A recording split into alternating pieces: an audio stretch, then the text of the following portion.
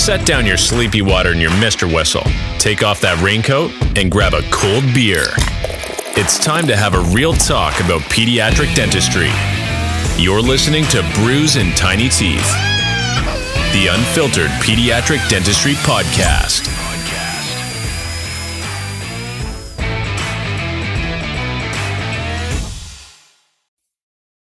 All right, and we're live. Jay, did you said you had to run back to the office, so I don't know if you're joining me on this, but I did grab a beer to have on the podcast. Yeah, I decided to go ahead and do that too, and I brought a beer into the office here, and I went with a Kentucky beer. I went with a Country Boy Cougar Bait tonight. So nice. Is that a blonde ale? You said? Yes. Nice. We were talking about this before the podcast started recording, but you can't say there's a lot of pediatric dentists out there that have a 82-inch swordfish mounted on the wall behind them as we record. That's a pretty cool thing. I'm not going to make you retell the story, but I always think it's kind of cool, like when dentists share their office, like it tells a lot about the pediatric dentist when they post what their office looks like. Like, is it cluttered? Is it very simple? It's cool when you add a little bit of character and put something cool in the office, like a sailfish. I think I see some other things, like, I don't know if that's another fish up above to the left, but I like that you got a little of your personality up there. That's pretty cool. Yeah, I'm in a little bit of a rural area here, so I've got the sailfish here that you can see behind me. I got a couple ducks and a few deer roaming around too. So maybe a couple Terry Redland prints if you're a DU fan, and kind of comes with the territory. Yeah. And so we didn't talk about this a lot, but Jay, you're actually not as far away from me as I thought.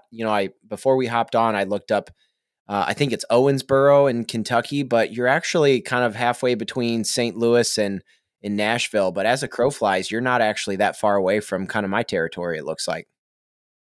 No, that's the funny thing. I grew up here in Kentucky, and I've lived here all my life, and I grew up more in central Kentucky. And as I moved over here, what I've learned is I'm pretty much in the Midwest in Owensboro. Most of the folks from this part of the state over towards Paducah and the western part of the state would pretty well identify themselves as more Midwestern, I guess. So, Yeah, I'm basically 3 hours from St. Louis. Cool. Did you grow up in this area? I was going to get into you telling me about your background, but I was curious if you were from this part of Kentucky, like this is your born and raised hometown, or are you a transplant? No, I'm a transplant. I grew up near Mammoth Cave National Park. I am a Kentucky guy through and through. I went to a small liberal arts school in Kentucky called Center College. I went to the University of Louisville Dental School. I did my residency at the University of Kentucky.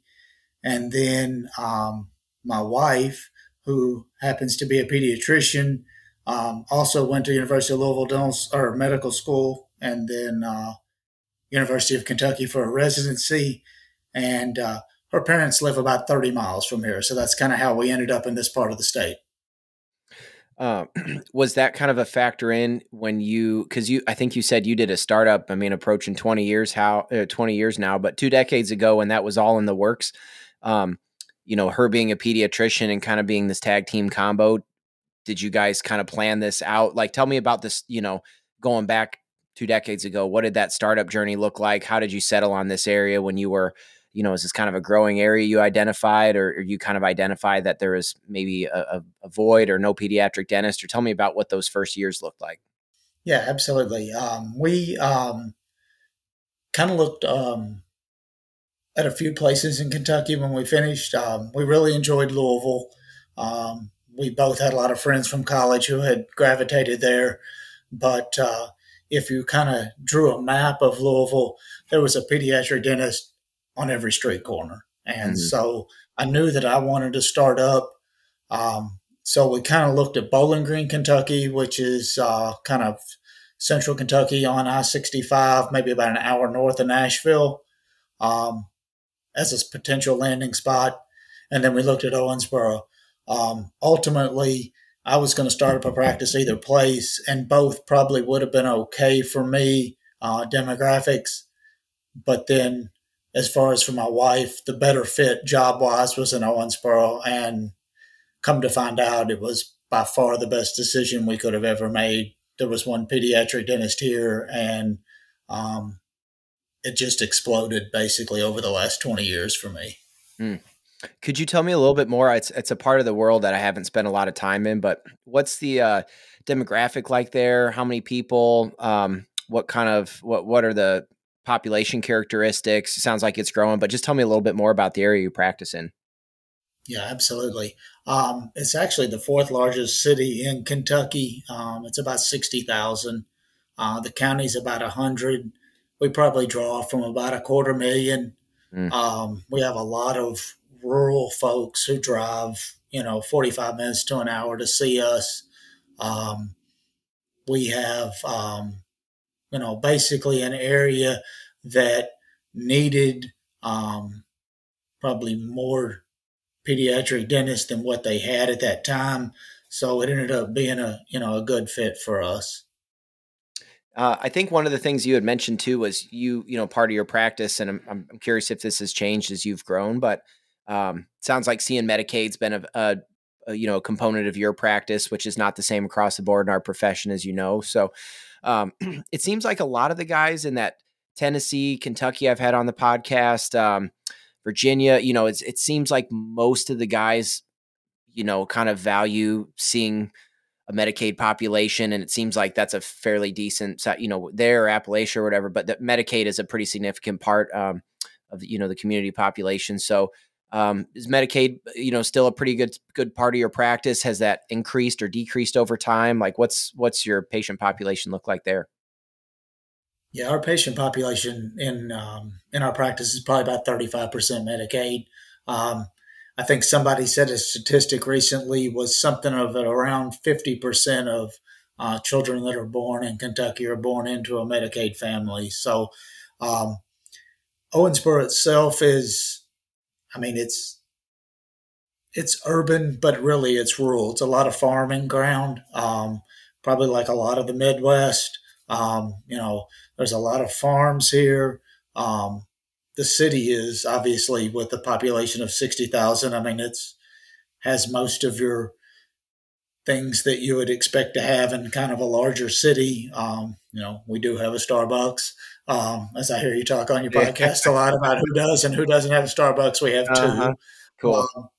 But yeah, we see a large population of Medicaid patients, and then just a large population of insured patients. The schools, the hospital, those are the type folks that would come to us from having insurance, and then we do see some private pay as well. Mm-hmm. And it sounds like your practice is, you kind of do a nice blend of things, like you do some oral conscious sedation, some IV, some hospital based, and then all the other bread and butter stuff. What kind of procedures are you normally doing? Yeah, I think we basically do everything here. It's one of those places where about the only thing that doesn't get done in Owensboro, Kentucky, is some of your ASA 3 and 4 kids that get sent off to probably the University of Louisville, to the Children's Hospital. But otherwise, yeah, we do a lot of restorative dentistry, just like you do. Mm-hmm. We're doing just your bread and butter, lots of teeth getting fixed, lots of cavities, lots of decay. I did a lot of ORs when I first started. I've had an associate now since 2019. He primarily does most of the ORs in the practice now. I do IV sedation with PDAA. I do some oral conscious sedation, although I have tended to find that I'm getting a little bit further away from that as I continue to practice. It's pretty much just an everything practice. Mm-hmm. Jay, can we talk about that? Tell me, how do you structure that? You brought in an associate, which you've been at that point, have been open 18 years or 16, 18 years, however long it's been. And then you brought in an associate. How did you schedule that? Did you cut down to part-time and you guys split the schedule, or are you there at overlapping times in the clinic? I was playing with some of that idea in theory today, what it would look like if I had another person helping out. Tell me how what was the process to bringing him on?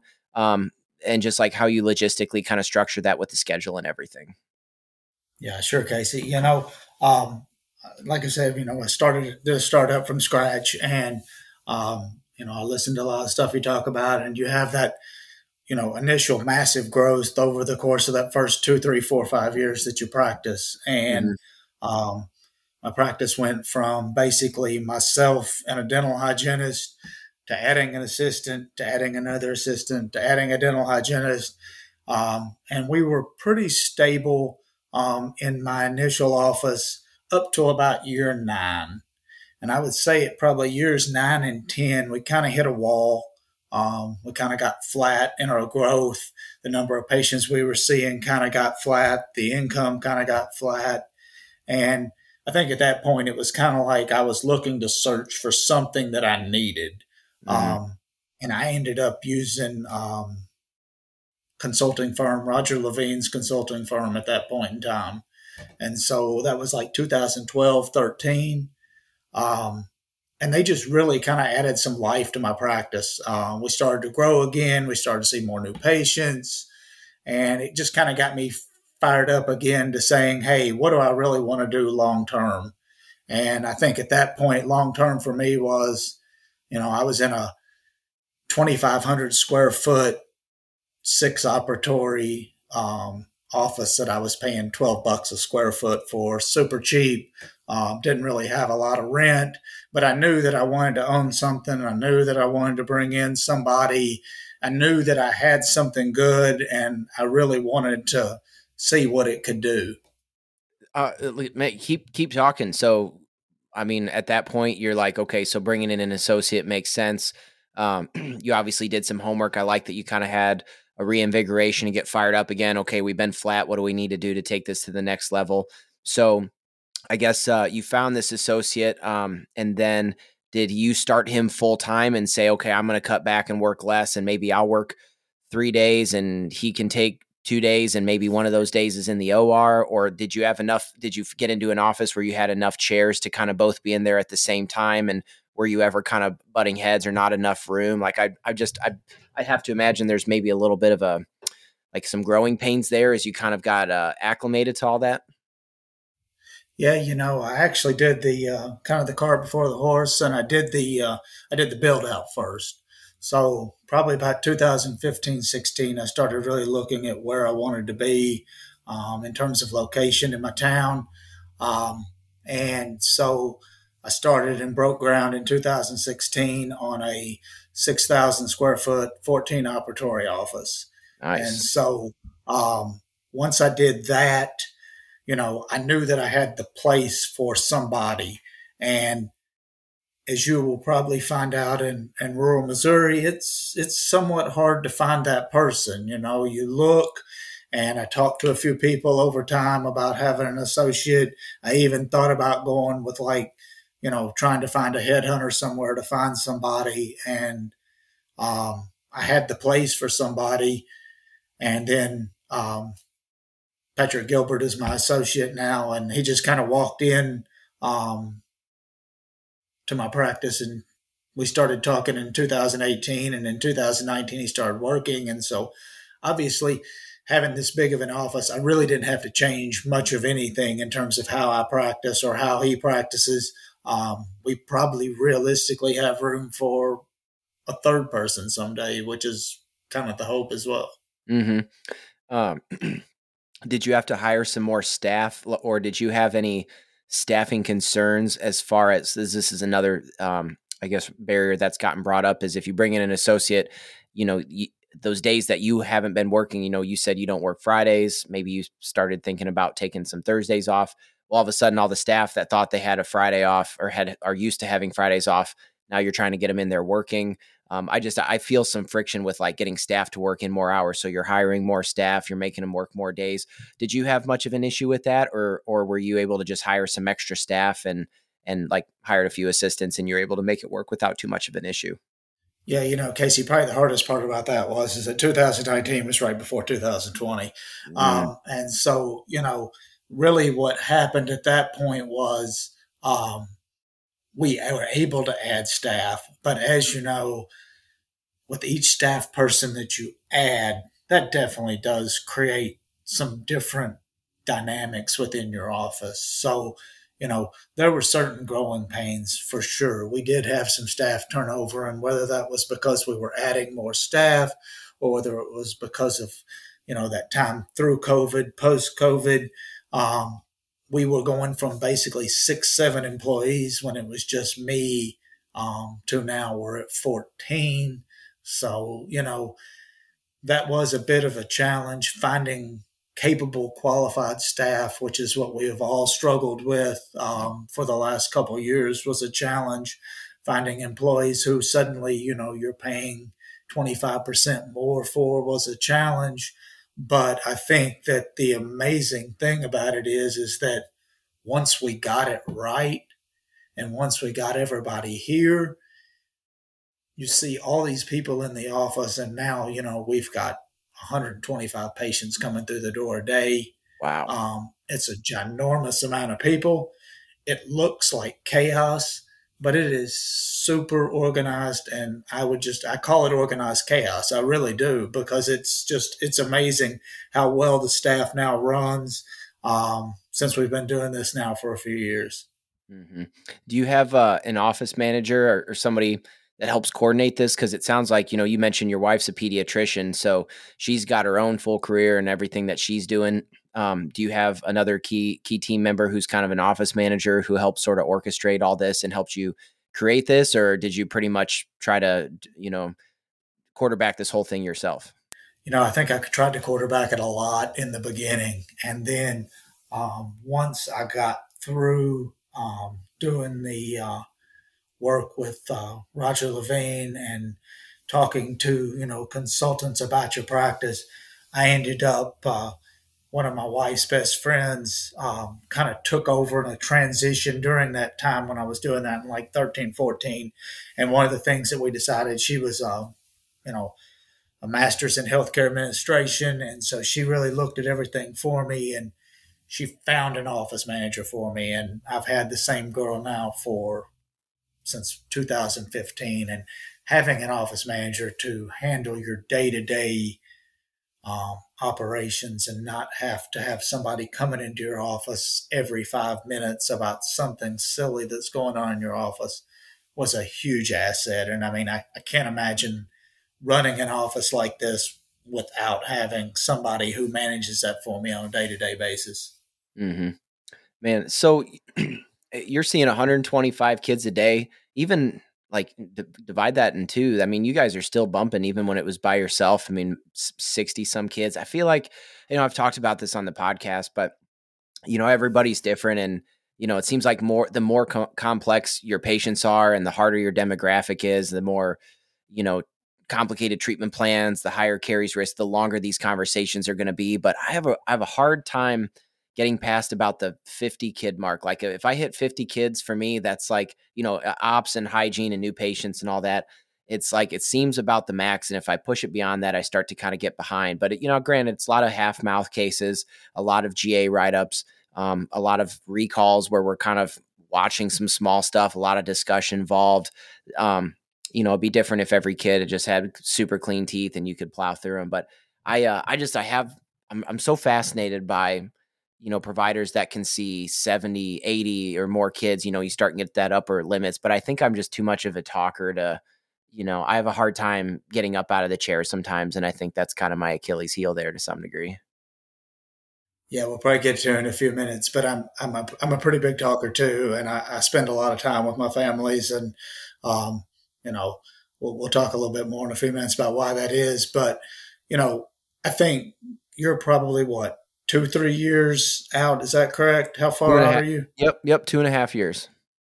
Okay. So up until really 2014, 15, when I hired my office manager, I was probably still only at about 50 or 55 patients a day too.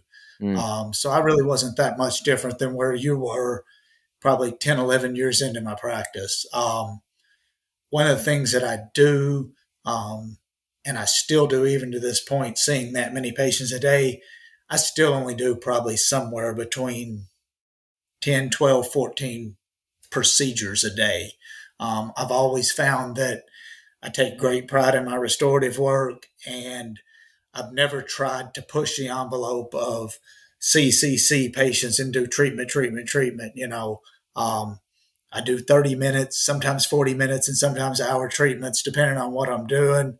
But I don't do a whole lot of restorative in the afternoon. So pretty much my afternoon is spending a lot of time kind of on roller skates, going between parents, talking to kids, and doing most of my treatment in the morning. So it's just gotten to the point where, probably in that 15, 16 range, I went ahead and added one extra column of hygiene. And that's kind of where that extra, 20 or so patients comes from, to where I bump myself up to seeing like 70 or 80 a day. Mm-hmm. I gotcha. I have one last question before we kind of switch topic of conversation here a little bit. But, now that you've been at this for 2 decades, I keep going to that buzzword there, but 2 decades, because that sounds pretty cool. That's an accomplishment to be doing pediatric dentistry for 20 years, because we don't have an easy job. But I guess I was going to ask, compared to when you started to now, as far as, things in our profession, the way that you do dentistry, what things have changed? It seems like you got a lot of pediatric dentists that still maybe on the restorative side do the same very, rubber dam, block everything, amalgams. And then you've got guys that change everything, parents back, not back, parents changing, the way dentistry's done. Just what kind of things from a big picture standpoint have you seen change from when you opened to now? Probably when I started, the biggest thing was parents were a little easier to work with. So anyways, we were talking about what big changes you've seen, like what changes you've made, how you practice dentistry different from when you started to now. What big things have been different about the way you do dentistry? For sure. I think probably the biggest thing is, it's a little more challenging to deal with parents 20 years later. I think parents are a little more demanding than they were when I first started. But for the most part, things are pretty similar here. I think, I grew up in an area where families were kind of a big center focus, and I think this community is kind of that way. So I really haven't seen a lot of change in that regard. Obviously from like a treatment standpoint, I do see a little less sedation going on in our world, a little more hospital dentistry happening, a little more IV sedation happening. You've got a lot of trend with, SDF and some of the treatment that goes along with that. But I mean, as far as my practice goes, we're still pretty bread and butter pediatric dentistry here. So I don't think there's a whole lot that has changed over the past 20 years in that regard. I feel you. Yeah. I just always find it I like asking different guests that, because it seems like, there's not a lot of other professions besides pediatric dentistry where there's such a huge spectrum of how to treat these kids in different ways. I've had guys on the podcast that I just had a conversation with Sean Whalen, who is a pediatric dentist in Denver, Colorado. He was on the podcast probably a year and a half ago, but he's very like traditional, like IN block, rubber dam, like complete caries removal. You don't watch decay. And you got that all the way up to Dr. Cohen, who I had on a few weeks ago, who's doing these, scoop out the decay with no local anesthetic and put a glass ionomer in as a temporary. And then if it's asymptomatic, just like there's no like plastic surgeons society that treats, has such a spectrum in the way that they treat. So it's just it's so interesting to see all the different ways that you can, creative ways to tackle and be a pediatric dentist, so it's an interesting conversation and thing to ask the guests on the podcast. Yeah, I think you're exactly right. And that's kind of one of the interesting things about bringing in an associate who is younger than you too. You do see that, I probably was at a point in my career where I was maybe watching things a little too far. I mean, you're booked out 3 months for restorative treatment. Well, this is a little closer, hey, we'll wait on this. That's fine. Mm-hmm. And so you bring in an associate and, he was probably a little bit younger, doing a lot more SDF than I was, would be one thing I can think of. But what he saw is, hey, I put SDF on this tooth and 6 months later, it's got a big gigantic hole and now it hurts. And maybe I should have filled that tooth, and I'm the kind of guy that I would have filled that tooth. So it's kind of a nice mesh to kind of have the somewhat older pediatric dentist and the somewhat younger pediatric dentist kind of come together. And I think that really blends our practice really well. Mm-hmm. Yeah, I'd believe that too. It's kind of nice to you guys kind of learn from each other and then benefit from each other. Plus the added benefit of you've got more capacity to see more kids, and then it's kind of just I always picture like a faucet with your treatment planning. If you're booked out forever, you tighten up the faucet a little bit and you watch a few more of these small little lesions, and if you've got availability, you can kind of adjust. But getting that associate in there, I think would seems to make a huge difference. So that's cool. It sounds like you guys have a good relationship and a good fit there, which I know is not something that every associate and owner can say. So I'm glad you guys have, got a good thing going over there. That's cool. Yeah, it's been a great fit. It really has. And then what it really does for our community is it does, and kind of one of the big things that I find that I'm very big upon is access to care for kids. And so, it definitely has allowed us to see and treat a lot more kids within our area that probably wouldn't have got treatment before, because I don't know what it's like where you are, but there's not a lot of Medicaid providers within our area. So having two providers definitely allows us to make sure that kids in this area are getting treated. Yep, for sure. Jay, let's switch gears a little bit. And I feel like I just kind of went on and on asking you about your practice, but I wanted to leave some time to talk about this because I'm interested. But one of the things that you had mentioned and we kind of talked about briefly was you had some changes in I'm going to totally butcher this, by the way, because my knowledge of cochlear implants and audiology concerns is very low, which is kind of embarrassing because my sister is an audiologist, oddly enough. And like works with cochlear implants on like a daily basis. And I still something I know very little about, but I sounds like it's a journey that you've been through, and it's something I kind of wanted to learn more about, because obviously a huge part of our job is listening to parents, listening to kids, using your ears to help you do your job. So can you kind of share your story on that and kind of fill me in with what the background is with all that? Oh yeah, absolutely. So, you look back on what you could hear and what you couldn't hear and what you were supposed to hear and what you didn't hear. And once you become very hard of hearing, you realize that there's a lot of stuff that you've missed that you thought was just normal that you missed. And for me, it was probably somewhere in my residency program that I kind of became aware that I was starting to lose my hearing. I didn't know why, and I was still able to function pretty well. I started wearing hearing aids at about age 35. I wore a specific set at that point in time that gave me maybe, I would say, 5 years of improvement and allowed me to function a little better than what I was before. I switched to a different type of hearing aid in my early 40s. And by my mid 40s, I was just getting to the point where I was pretty non-functional. I'm amazing at reading lips. And, some folks who might know me on this podcast have probably talked to me at some point in time and may have no idea that I was hard of hearing. Others may have looked at this and gone, I remember that guy. He was kind of an asshole. Yeah. Because, I probably didn't hear what they said. I might have ignored them. So once I kind of became aware that I was hard of hearing, I'm the guy that sat with my patients forever. I never wanted to get up and walk away from a parent who might have thought that I was just being a physician or a dentist who didn't listen to them or didn't hear their needs or anything like that. So, I was always that person who wanted to make sure that I spent the adequate amount of time. I was really lucky that we're in a profession that we're face to face with our patients and our parents all day long. So being hard of hearing, I was able to compensate for a lot of stuff. Whereas if I had had a job that I would have had to been on the phone all the time, it probably got to the point where I wouldn't have been able to have that job.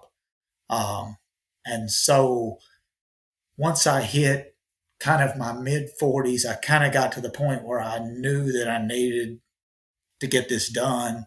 Um, but you're at that point too where you got two young kids, you got this successful practice. Yeah, sure, you're hard of hearing, but do you really want to go through this, and the potential complications that could happen might play a role in that? So I kind of hesitated for a little while, but probably, like I say, by my mid 40s, I was pretty well content to the idea that this was something I needed to have done. And so I ended up having surgery in July of 2022. It took between COVID and then, getting everything approved, getting everything with your insurance approved to have this procedure done. It was about a 2 to 3 year journey to get to this point to where I had surgery in July. And a couple questions then. Did they ever figure out, or Sure. are you aware of what caused the hearing loss? Was it like natural hearing loss and it was just propagated by our job, hazards like with the high-speed handpieces and suction all day, or was there a genetic component to it, or what caused this? I think my ENTs and my audiologists would probably say it's just something genetic that was there, that I was just going to end up having hearing loss. But I don't have any family history of that. So, that's not for sure. Obviously, we're in an occupation that does have some concern with, levels of sound based on the high speed handpieces that we use. It could have been that. It could have been a product of the fact that, we talk about hunting a little bit, Casey, and, maybe when I was younger, I don't know that I wore hearing protection like I should have when I shot a lot of guns. There's a lot of different things out there. So whatever it may be, you're really never going to know. The hope is that, I had no family history of it. So hopefully none of my children will have any history of this as well. So hopefully it's just something that I get and nobody else does. Okay. So then you went through, and did you get like bilateral cochlear implants or just on one side? Can you maybe answer that question and then tell me a little bit more for myself and those who aren't familiar, like what is a cochlear implant? What's the device? How does it work? Like tell me more about the procedure and then the device and how you use it on a daily basis and those things. Yeah, sure. So I did unilateral. I have pretty much bilateral hearing loss in both ears. I do wear a hearing aid in my left ear, and I pretty much left it just up to my ENT to say, pick a side. And so he opted to do a cochlear implant on my right side. Basically, what that is it's a set of electrodes that are implanted. They go through your mastoid bone. It's about a 2.5 hour general anesthesia procedure in which they implant the electrodes. And then you have an external device that you wear that's similar to a hearing aid. It has a magnet that then attaches on your skull. And after surgery, you have about a month period of time where you do, just healing from the surgery. And then they turn on the implant at that point in time. So I've been activated, as they call it, since mid-August of 2022. Wow. Okay. So you went through COVID when everybody was required to wear masks and you were relying a lot on lip reading, and you had to put up with that with like minimal, I don't know what percentage your hearing, capacity was, if it was 20%, but that had to be a rough time when you couldn't read lips anymore. Yeah, it was a pretty challenging time. And, I guess was somewhat lucky to be in a rural area where maybe folks might not have been masked as much as they might have been in a different area, kind of like you probably are in, Mm-hmm. where, we weren't going to dismiss any patients who didn't show up in our office without a mask or, anything like that. So, I was lucky that I was also to the point where I would just tell the patient, at this point, look, I'm really hard of hearing. And if you don't want to, talk to me without a mask on, my staff was great. They would take a mask off and I would read their lips. And so, yeah, it was an amazingly challenging time for me. Especially since I kind of already thought that this was the route I was going to go. And then this kind of all happened. And so it just kind of obviously made it blatantly obvious that this is what I needed to do. So once everything kind of came back to earth in this world, then we decided to go ahead and have surgery done. And like I said, it took the better part of about 12 to 18 months to get appointments with your ENT. I had this done at Vanderbilt University in Nashville, Tennessee. So to get in with a specialist there who basically just does cochlear implants, to be able to get your insurance approved, to get all that taken care of, to get your MRIs, your CTs, all the stuff done. It was about a 12 to 18 month period before surgery actually took place. How was it a real emotional thing when, you see those videos and stuff when kids that never hear was congenital deafness, turn on their cochlear implants for the first time, or people that have never heard, and they get real emotional. Like, what kind of moment was that? I mean, you had been able to hear before, obviously, but was that like just such a, oh my God, this is so crazy, I can hear again? Or did it take a long time to get used to it? Like, what was that like when you finally got your hearing back to a certain degree? Yeah, I think the emotional part probably came a little later than that. The turn on was, it was different, and obviously, and you kind of had that expectation that it was going to be different. But it was, if you can use an analogy of what Alvin, Simon, and Theodore sound like, that's kind of like what everything sounded like that first initial turn on. Everything sounded very chipmunk like for me. I guess that's the best way to say it, or robotic maybe. And so they spent probably about an hour. This is a month after surgery. Spent about an hour kind of, I guess, tuning you in, and then they send you off on your way for a month. So this was like mid-August to mid-September. And, it's just basically a learning process. You have different apps on your phone where you can listen to different, basically homework, I guess you would call it, where you're listening to different sounds, you're listening to different words, you're repeating words, you're doing stuff like that. And, so I don't think there was really like a moment where like, oh my gosh, this is so emotional. This is unbelievable. This is awesome. But at the same time, it was better than what it was prior to surgery. I feel like probably the aha moment for it was probably within a couple of weeks of having it turned on. And, we're sitting there and I'm listening or reading something about like kind of what I should be doing rehab wise. And somebody was like, you need to start listening to podcasts. You need to start listening to talk radio. So basically when I'm in the car, I just listen to talk radio nonstop. And I was listening to ESPN radio, and they were talking about, the upcoming NFL season.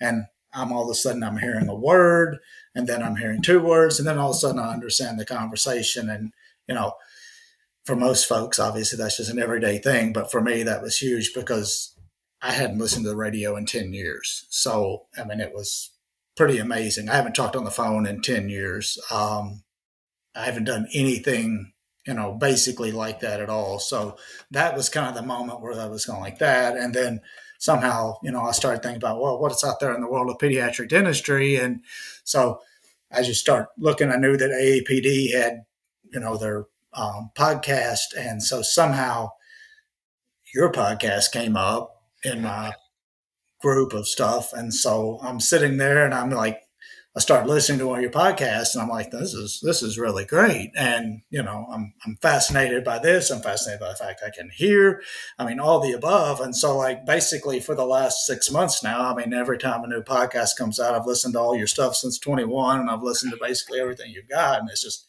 it's really cool. And so I was like, heck, I'm just going to like stalk this guy and I'm going to call him up and I'm going to say, hey man, I'd like to do a podcast with you because I really enjoy this. And, 6 months ago, I couldn't have enjoyed this at all. So, yeah, that's the point at which it kind of became amazing to me. Yeah. And so now it's just like I can hear, and it's amazing the fact that what I've probably missed for all the time when I should have done this maybe before, sure. But, definitely no regrets on doing it. That's for sure, Casey. Oh man, dude, I appreciate the feel goods for that, man. That's really cool, and I'm glad I gave you some stuff to some content to listen to while you're getting your hearing all dialed in. That's really cool story, man. I got some warm and fuzzies from that one, so I appreciate that. And honestly, it's I tell people this, people ask me as far as like podcast guests, I probably get 2 or 3 requests a week from different people and organizations and businesses about wanting to be on the podcast. And most of them I turn down because I kind of have my own vibe of what I'm after. But it's not every day you hear about a in the trenches pediatric dentist like everybody else that's listening who had the hearing loss that you did and then had to go through some of these things. And I guess kind of related to that, another thing I wanted to ask was like, did it change the way that you do dentistry at all? Like once you started hearing better and you had your cochlear implant, did you start noticing like, okay, maybe while I was doing my local anesthetic this way, I noticed that kids were fussy and I never caught that before. Like I could imagine like it would be hard to not catch up the subtle sounds, of things that kids are doing and saying. So did that change the way you did dentistry at all? Man, the kids are a lot louder, that's for sure. But no, I don't think it really changed anything about how I practice.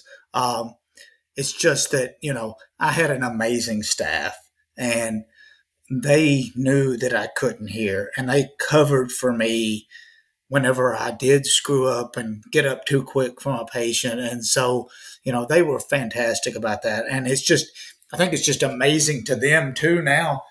It's just like a normal office now. I'm sure it's just like your office and every other office where like, I can have communication with everybody in my office. I can just,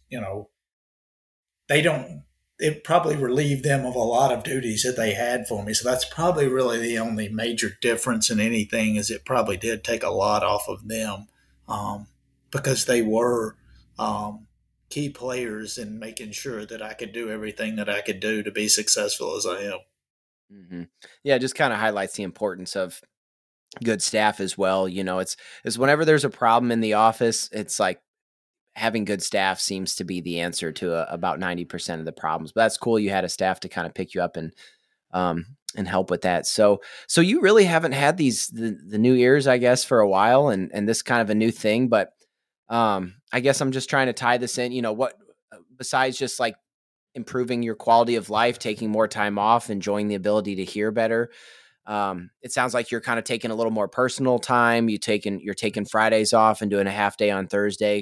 You said your wife retired. What kind of things you're kind of somewhat entering that like little bit later established stages of your career? What's kind of in the future for yourself and the practice? Are you going to keep hustling and grinding for a while? You like what you do? Are you looking forward to maybe continue to take more time off, grow the practice, or are you at the point where it's like, I got hearing, I'm trying to slowly scale down and maybe travel and enjoy life more with being able to hear? I'm just kind of curious, like what are your plans going forward at this point?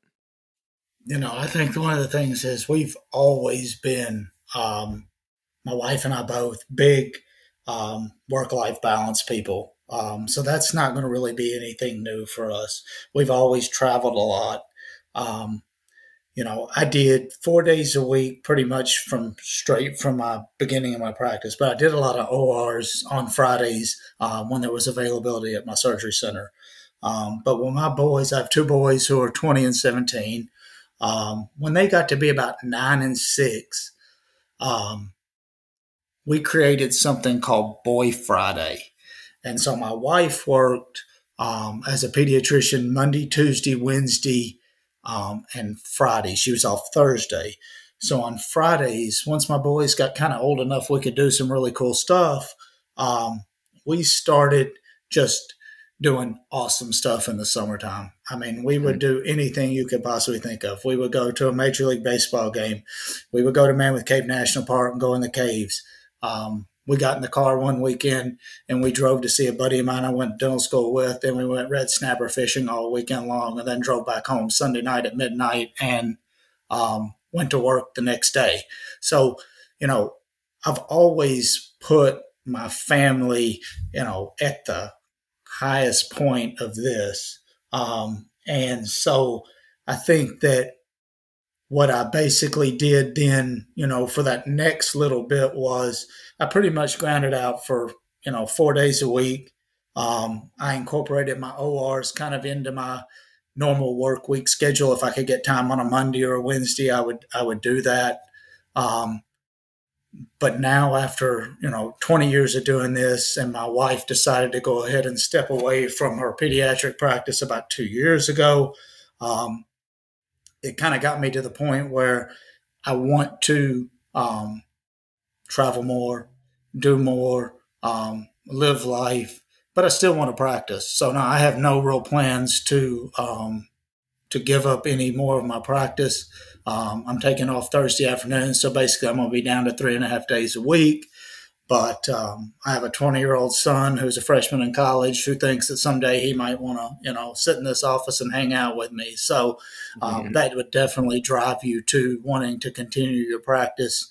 But no, I really love what I do. I just love also, seeing the world and traveling and hunting and fishing and spending time with my family and my friends. So I just want to do that a whole lot. And, I'm a big numbers guy too, Casey, and I know you are too. And you talk a lot about numbers in a lot of your podcast. And I worked 165 days last year, and I made the most money I've ever made in 165 days. And that just is crazy, but that's how successful going to a place where you're needed versus going to a place that you want to go is for starting your own practice. And that's, probably when you talk about advice for people, and I know you've said it on some of your stuff before, live wherever you can be the most successful. Don't worry about that place that you're gonna, that you have to live, the big city or whatever, because once your kids, and you'll find this out as your newborn grows, once you kids hit a certain age, man, the circle gets really small.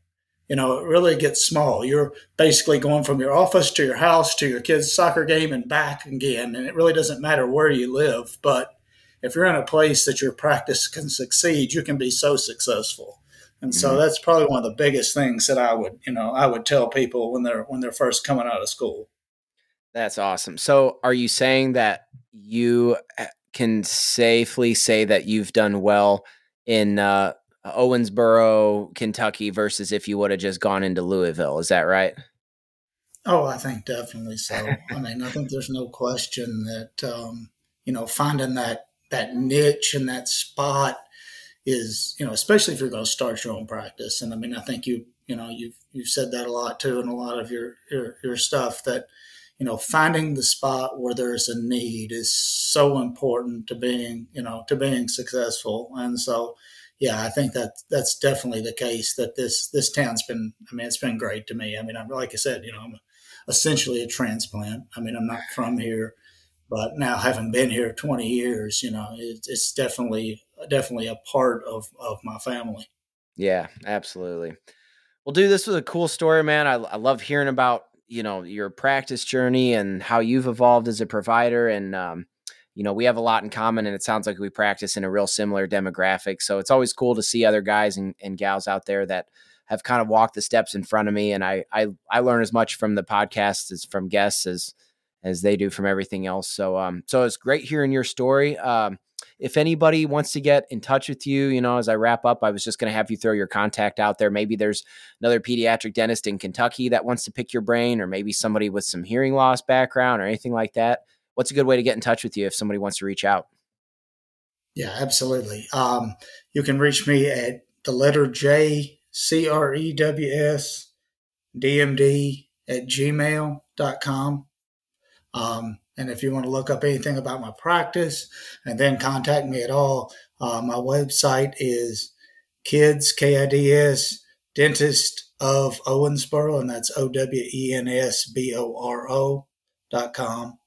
And yeah, I thoroughly enjoy the opportunity to talk to anybody about anything that, both from practice standpoint or anything to do with work, life, travel, love to travel, or anything to do with my hearing loss. Obviously, I'd love to share that with anybody. So I appreciate it, Casey. Cool. Jay, hey, next time you're driving through St. Louis, just shoot me a text anytime. Let's do a duck hunt, or let's find something to do, because we got too much in common to not hang out next time you're driving through my part of the world. Sounds great, my man. Thanks for listening to the Brews and Tiny Teeth podcast.